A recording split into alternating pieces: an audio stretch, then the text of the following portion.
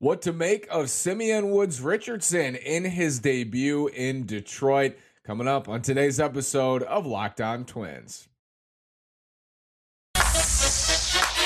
You are Locked On Twins, your daily Minnesota Twins podcast, part of the Locked On Podcast Network, your team every day.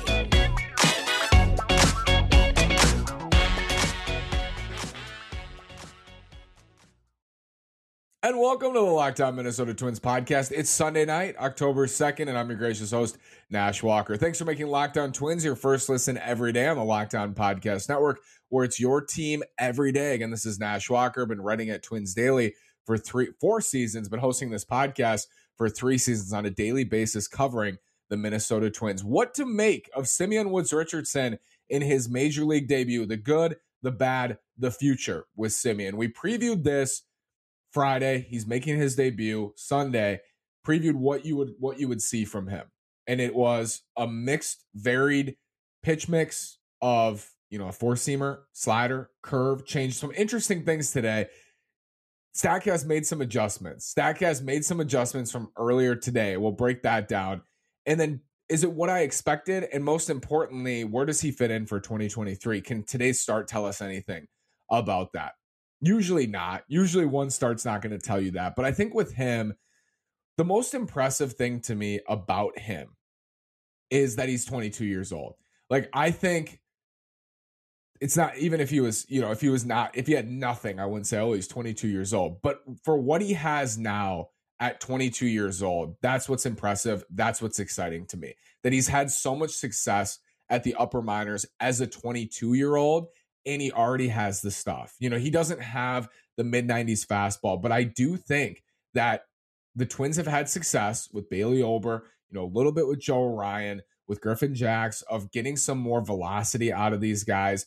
I think that could be possible for Simeon Woods Richardson, and the fact that he's only 22 makes me believe that further. But we'll start with the velocity today on the fastball, because I was expecting more 92, 93. He averaged 91 with the fastball today. He maxed out at 93. Minimum was 89, so he had a couple 89s. Statcast kept calling his 4-seamer a cutter, but they switched it all back to 4-seamer. So he threw 50 4-seam fastballs. 55% of his pitches were fastballs. It's amusing to me how similar all these guys are to each other, right? This, like, the 55, 60% fastball in the upper tier of the zone. Woods Richardson was just hammering the upper third of the zone with his fastball today.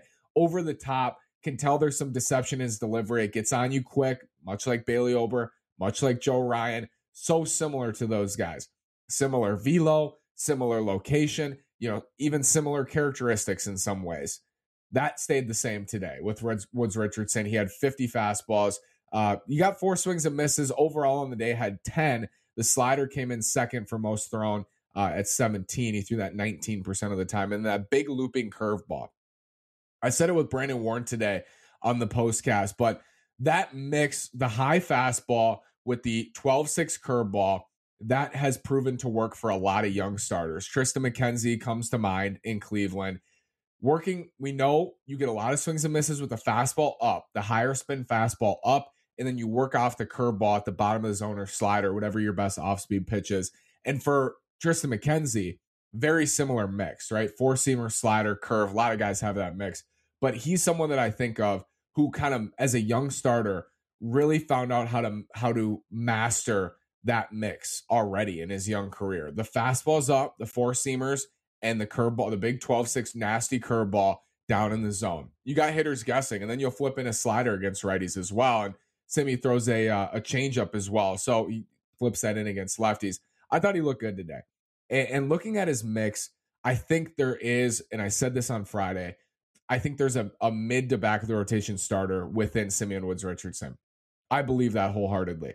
I think he could become a mid-rotation starter. I don't think he's going to gain a bunch of ticks in velocity. You're looking at 91, 92 with the fastball, and you're probably looking at a Bailey Ober type of starter with Simeon Woods Richardson. But that's valuable, and this is what I really wanted to stress last time. That's valuable because then you don't have to go pay for that in free agency. You have him under team control. at the league minimum. You have Bailey Ober under team control at the league minimum. Joe Ryan under team control at the league minimum. They're not going to blow anyone's doors off in game one of a playoff series, but you don't have to go out and sign Dylan Bundy and Chris Archer because you have all these young guys who are ready to go, who look like they're prepared to pitch in the majors. And that's important here. When we watch Semien, it's one start against the worst lineup in baseball. Basically, I mean, I think they're the worst still. Maybe the A's are worse now, but this is one of the worst lineups in baseball. In his major league debut, it's one start on a Sunday in a meaningless game in early October, but I liked what I saw. Overall, I liked what I saw from Woods Richardson. Got into some trouble, some errors behind him in that first inning, and he worked his way through it. I love to see that as well. Some of these starters, that's something you don't really know when you watch these guys in the minors or you follow them in the minors, you hear scouting reports. You don't know how they're going to handle adversity in the majors. We've seen different guys handle it differently in the big leagues. And I think for Woods Richardson today, that might have been a good example of how he's going to handle it. He had a rough first inning. I didn't think he was going to make it out of the first. I thought, oh man, they're going to have to get this bullpen going because he's not going to get out. He had 28 pitches and I think still had only one out in the inning, but he worked through it. He got through it. Then he got through 5, and that was the only damage. Eric Haas hit a home run, but 2 earned runs for Woods Richardson in his first 5 big league innings. That's impressive. I thought the Tigers looked like they were on their heels, and a lot of pitchers have made them look like they're on their heels this year.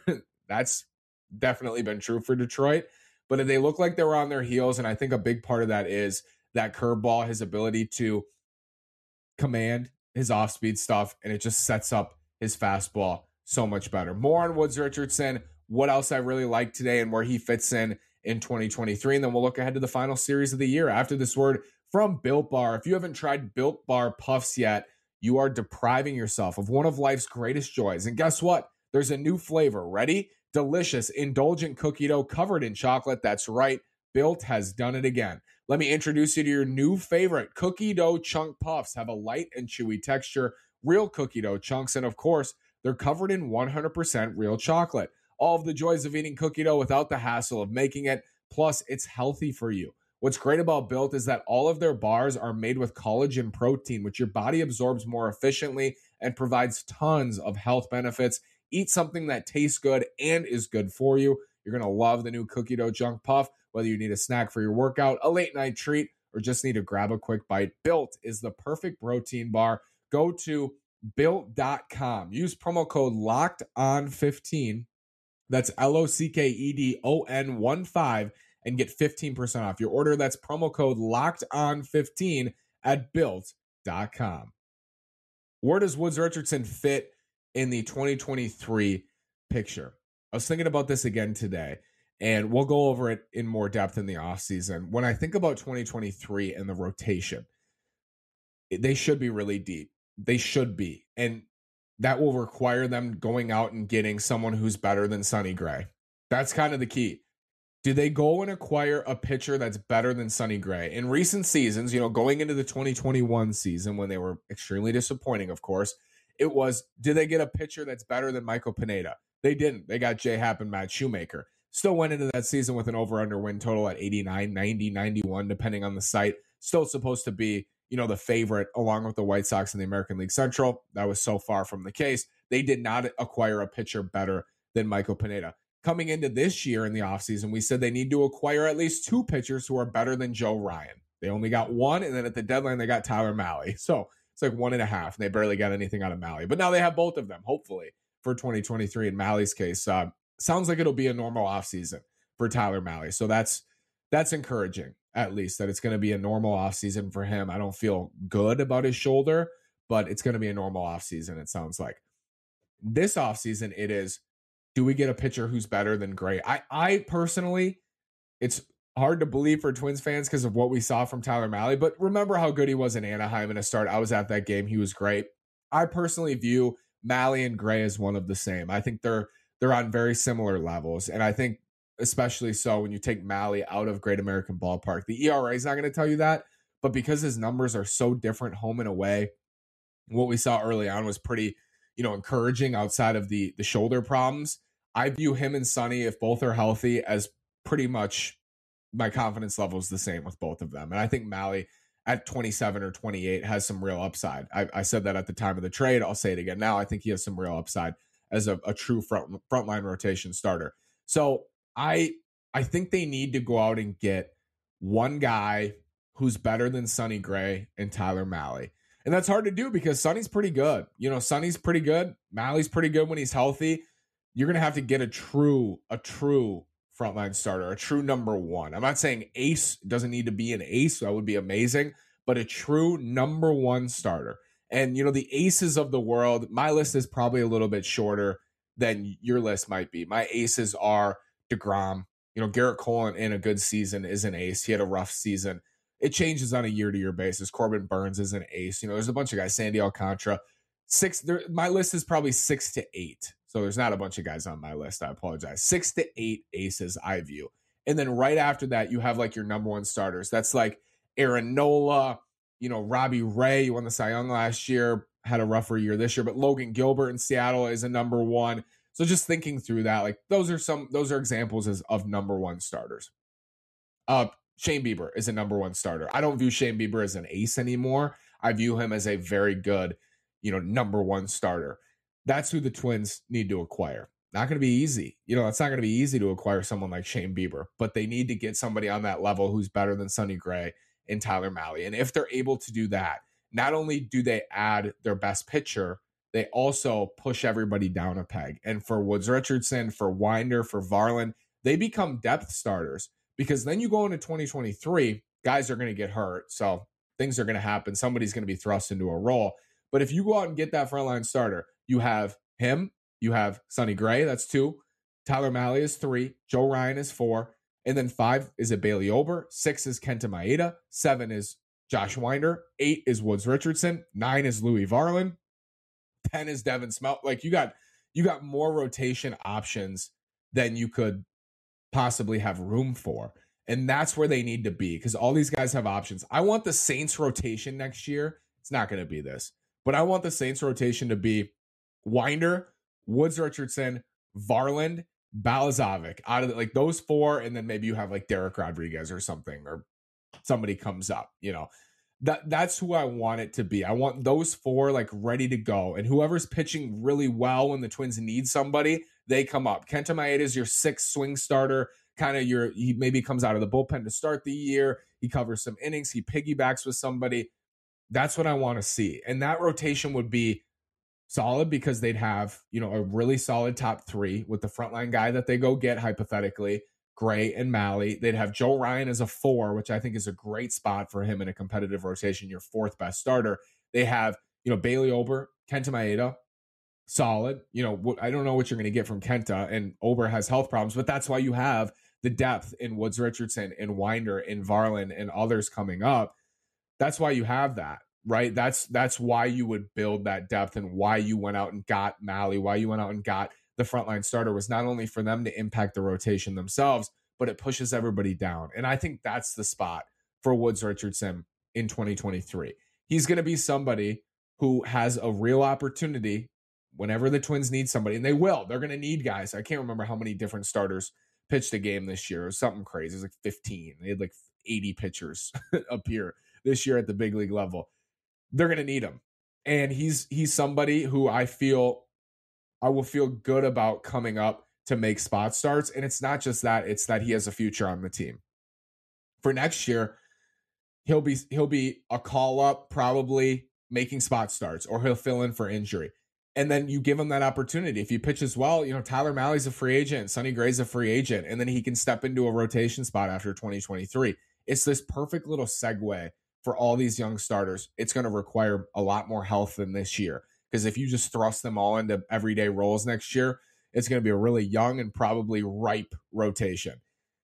If they stay relatively healthy and they have the hypothetical frontline starter we dream about every offseason, then they have Gray and Mahle, and you have kind of this revolving door where you give Ober some time off to try, because he doesn't have any innings under his belt. You know, Kent is going to need to be monitored. Joe Ryan is your 4. You have this revolving door of guys who can get their feet wet, get starts, piggyback, put them in good positions, and then they'll hopefully be ready to go in 2023 when Gray and Mahle are free agents. And the Twins will have to go out and get more guys, I'm sure, after 2023. But the spot you want to be in going into 2024 is we have these young starters who are now more experienced. They got experience in 2022. They were experienced in 2023. They performed well, and they're ready to go for the rotation in 2024. And it's not going to be all of them, but you hope it is. Winder, Varland, Woods Richardson, Ryan, Ober, all those guys are options for 2024 in your legitimate competitive rotation. It's too early to say that could be the case in 2023 because we haven't seen enough of them. But that's the hope, that they get enough work, they get enough progression, they get enough development in 2023 that they're ready to go full on in the rotation in 2024. That will require the Twins to go out and get a true number one starter. All that is kind of out the window if they don't, because then everybody's pushed back up. Everybody's back up. If you go out and get another depth starter, I don't know what the point of it is if there's no upside there. Like, if there's not an upside starter you're acquiring, why do you need to go get a Bundy or an Archer or a Shoemaker or a Happ? They don't need them. They don't need those guys anymore. They don't need innings in 2023. They have guys who can fill innings. They need a true number one starter. Yes, who can eat innings. That's important is for your number one starter. You assume they will because they're a number one starter. 170, 180 innings from your number one, your best pitcher. That's what they need. It's so clear. It's never been clear. And that's crazy to say because the Twins have needed one since Johan Santana. But it's so clear. That's what they need. And that's what these young starters need. That's what, Sonny Gray and Tyler Mahle will benefit from that as well. Push down a peg. Everybody is in the spot they should be. And that's how the rotation could potentially be good next year. But they're going to have to break their mold, this front office specifically I'm speaking on, of not investing in pitchers. They don't invest in frontline starters. They haven't done it once since they've been at the helm. They're gonna have to change that. They did trade for Gray. They did trade for Mahle. So I should say, they've turned more away from this staunch process, which I've asked for feels like years. We don't invest in bullpen arms. We don't invest in frontline starters. It feels like they have shied away from that, and they're starting to do so by trading for Lopez and, as I mentioned, trading for Mahle and Gray. They're willing to invest in those guys, but have they done it in free agency? No, they haven't done it in free agency. We'll see if they finally do this offseason. It'll be one of the main talking points because it's such an obvious need. It's an obvious need. They need a number one starter to kind of just curtail this rotation and get it going. Twins are going to Chicago. I'm going to Chicago tomorrow, Monday morning. I'll be at the game Monday night. It's a 3-game series to finish off this season. Unfortunately, the Twins couldn't beat the Tigers today, so I think they have to sweep to finish in second place over the White Sox, for whatever that mattered to you. It did. I wanted to finish in second place. I wanted the Twins to finish in second and beat out the White Sox, but they'll have to sweep in order to do that because they couldn't win 2 out of 3 against the Detroit Tigers, and that's kind of been that's been the case here in the second half. Unfortunately, they haven't been able to do that. They haven't been able to win a lot of games, and it's coming to an end. So this is the final series, and I want to also give you a little bit of a preview of what to expect moving forward from me as you listen to the podcast. We'll have post games Tuesday night and Wednesday after the final game of the year. We'll have a post game, of course, to finish everything off, and then we're going to start and we're going to ask questions about everybody on the roster.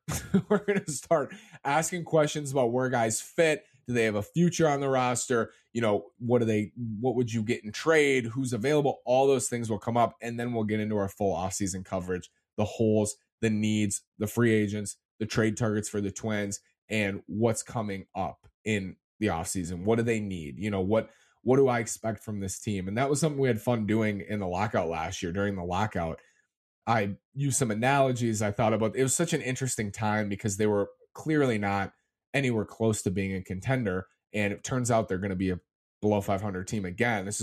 They've had back-to-back losing seasons, the first time since 2013, 2014. But at that time, I was just trying to search for ways for this team to get better. And I believed wholeheartedly that they could get good enough to make the playoffs and to win the Central. At the time, I thought the Sox would run away with it. So more make the playoffs.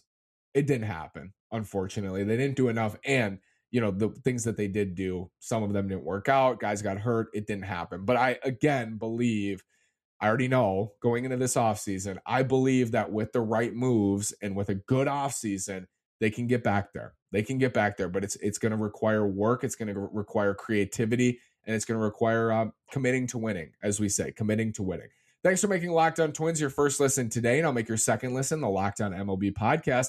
MLB expert Paul Francis Sullivan brings humor, passion, and unique perspective on every team and the biggest stories around the league on the Locked On Podcast Network, where it's your team every day. Follow the #1 daily league-wide podcast, Locked On MLB, on the Odyssey app, YouTube, and wherever you get your podcasts. Thanks so much for listening. Have a great day. We'll talk Tuesday night. Go Twins.